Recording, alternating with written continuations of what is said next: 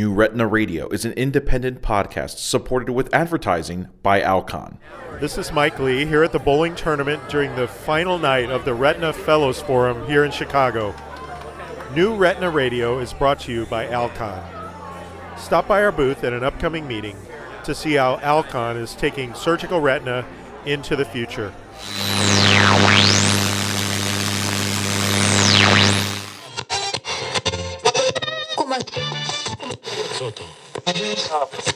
You're listening to New Retina Radio from New Retina MD and Bryn Mawr Communications. Let's do this. I'm Scott. I'm Rana. This is New Retina Radio. We're keeping things short with this episode. Yeah, after all, it's not easy to pin down everyone at the start of summer. But we think you like what we have to offer. It's our first singles interview. Now, not a dating interview. We already did that spin-off, but this is an interview of a single doctor. Something short and sweet. This actually goes back to New Retina Radio's very first interview, and we've been wondering what to do with it ever since. Yeah, the recording is so old that the mics and equipment are different. If this episode sounds unusual, do not adjust your radio dial. Right, so it's the same show quality, but maybe some different sound quality. Or maybe not. We won't know until we release it. Yep. Anyway, this episode will likely scratch an itch that all retina surgeons have, that of scientific curiosity. Let's start with the guest. My name is James Major. I'm with Retina Consultants of Houston in Houston, Texas. I also work at the Blanton Eye Institute, which is Houston Methodist Hospital. James has a unique passion. My father, who is also an ophthalmologist, is an avid birder. So when I was little, ever since I can remember, he would take me out birding on these trips out in the field, really. From the Everglades to Texas to Alaska, we went everywhere. And so I sort of developed an early love for nature and birding and hiking in that regard. So my interest has always been in sort of field biology in general, even pre-ophthalmology, pre-retina.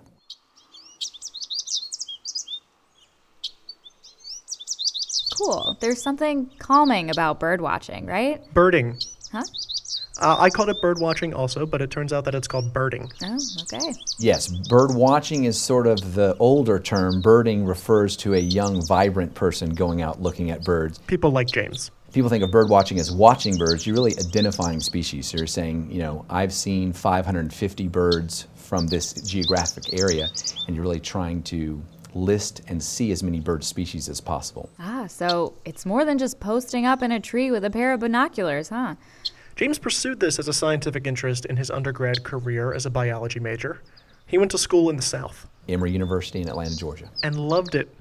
It was birding paradise. Particularly my favorite class was, of course, field biology. I love the classes where we basically go out, catch snakes, amphibians, birds, everything. He continued his academic career in the field. I took that Emory University degree to the next logical step, and I went to the University of Texas in Austin, where I was a graduate student in, at the time, zoology. He stays on, gets a PhD, is an assistant professor for a while. 2 years. Eventually, medical school beckons him. But the call of medicine, sort of like the call of the wild, I knew inside, after about 4 or 5 years of being in graduate school, that I wanted to go to medical school. Did he know he wanted to be an ophthalmologist? He did. His dad was an ophthalmologist, so it was in his blood. In his vitreous. Right. It was in his vitreous. Anyway, he knows he wants to be an ophthalmologist. He's not sure if he wants to be a retina specialist. When I arrived at Bascom Palmer as a first-year resident, I said, oculoplastics is for me. I want to do oculoplastics. His mentors at Bascom Palmer Eye Institute are all retina people. Carmen Pugliafito, Dr. Flynn, Dr. Bill Smitty. It was an exciting time in retina. Dr. Rosenfeld was just ushering in the Avastin age, and the anti-VEGF era was starting, and I said, this is the stuff I really like. And a friend stepped in. John Kitchens said to me, look, do you love the lids? And I said, well, I like the lids. And he said, no, do you love the lids? If you love the lids, you go into oculoplastics. It was a one or the other question in the mind of John Kitchens. In his words, you like operating outside the eye, do oculoplastics. Or if you like operating inside the eye, do retina. Okay, this is all interesting. A doctor with a passion for birding and PhD in zoology and a love for lids surpassed by a love for the posterior segment. But what's all this have to do with retina? Well, it turns out that James's birding skills translated to retina surgery. Birding has a term that you can adopt into retina ophthalmology, and it's called GISS, G-I-S-S. It's an acronym. General Impression of Shape and Size. James described it this way. Once you get good enough at birding, you can see a bird fly past you. You don't really know exactly what color it is or exactly, the lighting might be poor, but you know, hey, that's a species A, that's a mourning dove, because you're learning the way it flies, the way it moves, and the size of it and the shape of it and how it flies, or how it sits on a branch. Turns out, at least according to James, such a skill is useful in the posterior segment. The same exact thing occurs in retina. The more you've seen something, the first time you see a retinal detachment, you see how that retina is wavy and has a hole in it. You quickly learn what it's like and learn the nuances. Or something like early proliferative vitreoretinopathy, or PVR. You begin to recognize that early. General impression of size and shape. It's really pattern recognition. Seeing something one or two times and then being able to repeat that and seeing it again and knowing exactly what it is. Fair enough. Seems like an odd connection between birding and retina, but I get it. Oh, it gets better, too. Birds start getting involved. The first hawk that we looked at was blind in one eye. The eye looked totally normal. Back after this.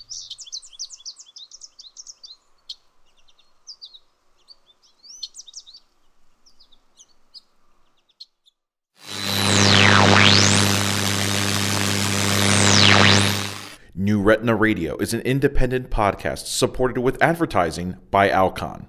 This is Mike Lee at Horton Plaza Park in San Diego, here for the Retina Society 2016 meeting. New Retina Radio is brought to you by Alcon Surgical. Stop by our booth at an upcoming meeting to see how Alcon is advancing vitreoretinal surgery.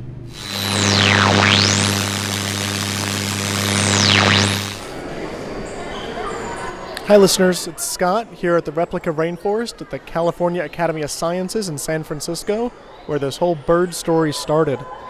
New Retina Radio was brought to you by the New Retina MD app, available for smartphone and tablet. Search New Retina MD in the App Store, download the app, select the issue you want to read, and then you'll have NRMD on the go. Inside each issue, you'll find exclusive content including videos, news items, and social media opportunities. All right. Back to the birds.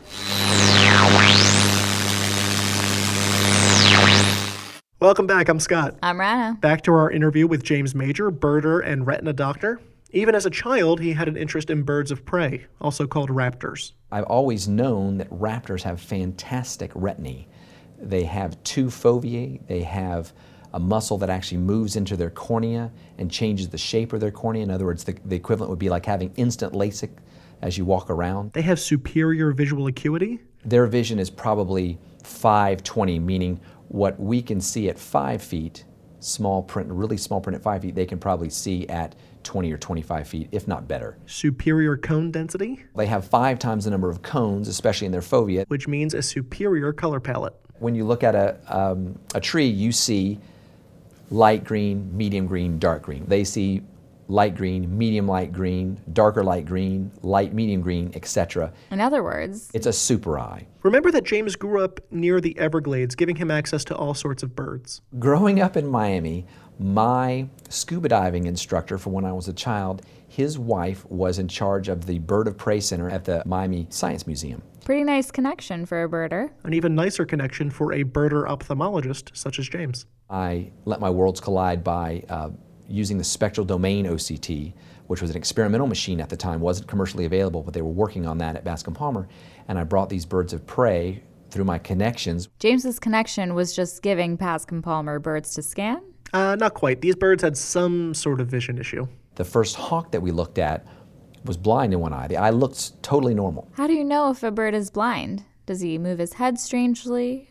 You know, I had the same question, and James had a pretty interesting answer. Well, you could take your hand, and as you moved your hand around where their right eye was, they saw nothing, and then right as you moved to the left, they would jump. And so they knew he was blind in one eye, even though it looked normal. So something was up. We imaged that eye, and we could see the retinal detachment that he had back there. Wait, slow down. They imaged the eye of a hawk? Mm-hmm. James described the challenges. The hardest part of the study was not the actual imaging. It was concern that their muscle of their iris is skeletal muscle, unlike our muscle, which is smooth. So dilating drops don't work on them. They even called in a vet to see if they could use inhalational gases to dilate the bird. No dice. So they resorted to an old-fashioned method for dilation. We turned off the lights, and bam, their eyes dilated. Just with the lights off, we could hold their bill gently at the OCT machine and scan their retina. What did they find exactly in the blind hawk? We had a retinal attachment with subretinal fluid and a strange posterior hyaloid face.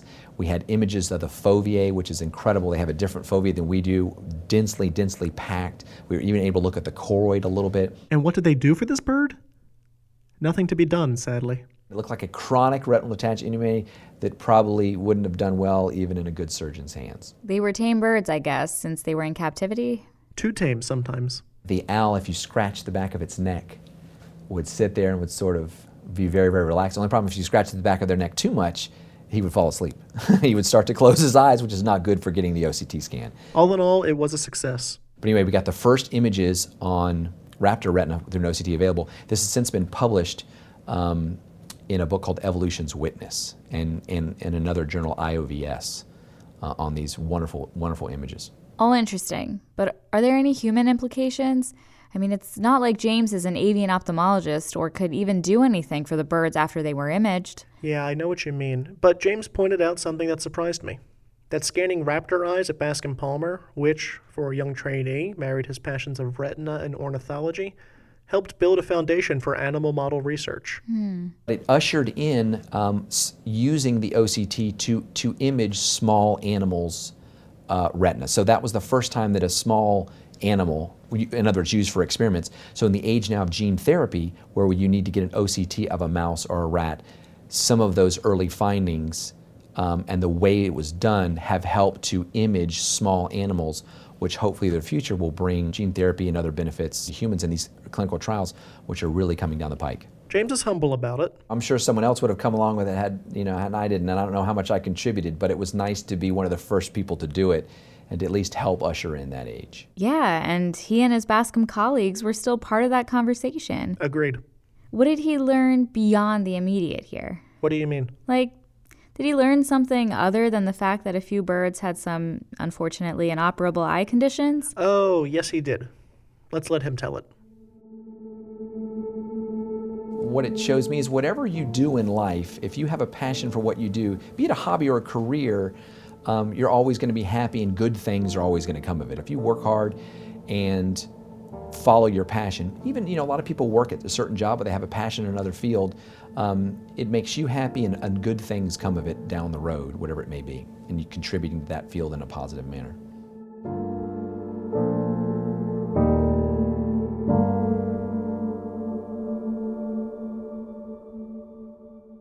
All right, well, that's it for this episode. Hope you liked our first singles installment. Special thanks to James Major for sitting down with us. And for being so patient while we produced an episode for an interview we did over a year ago. I'm Scott. I'm Rana. See you next time. Bye-bye.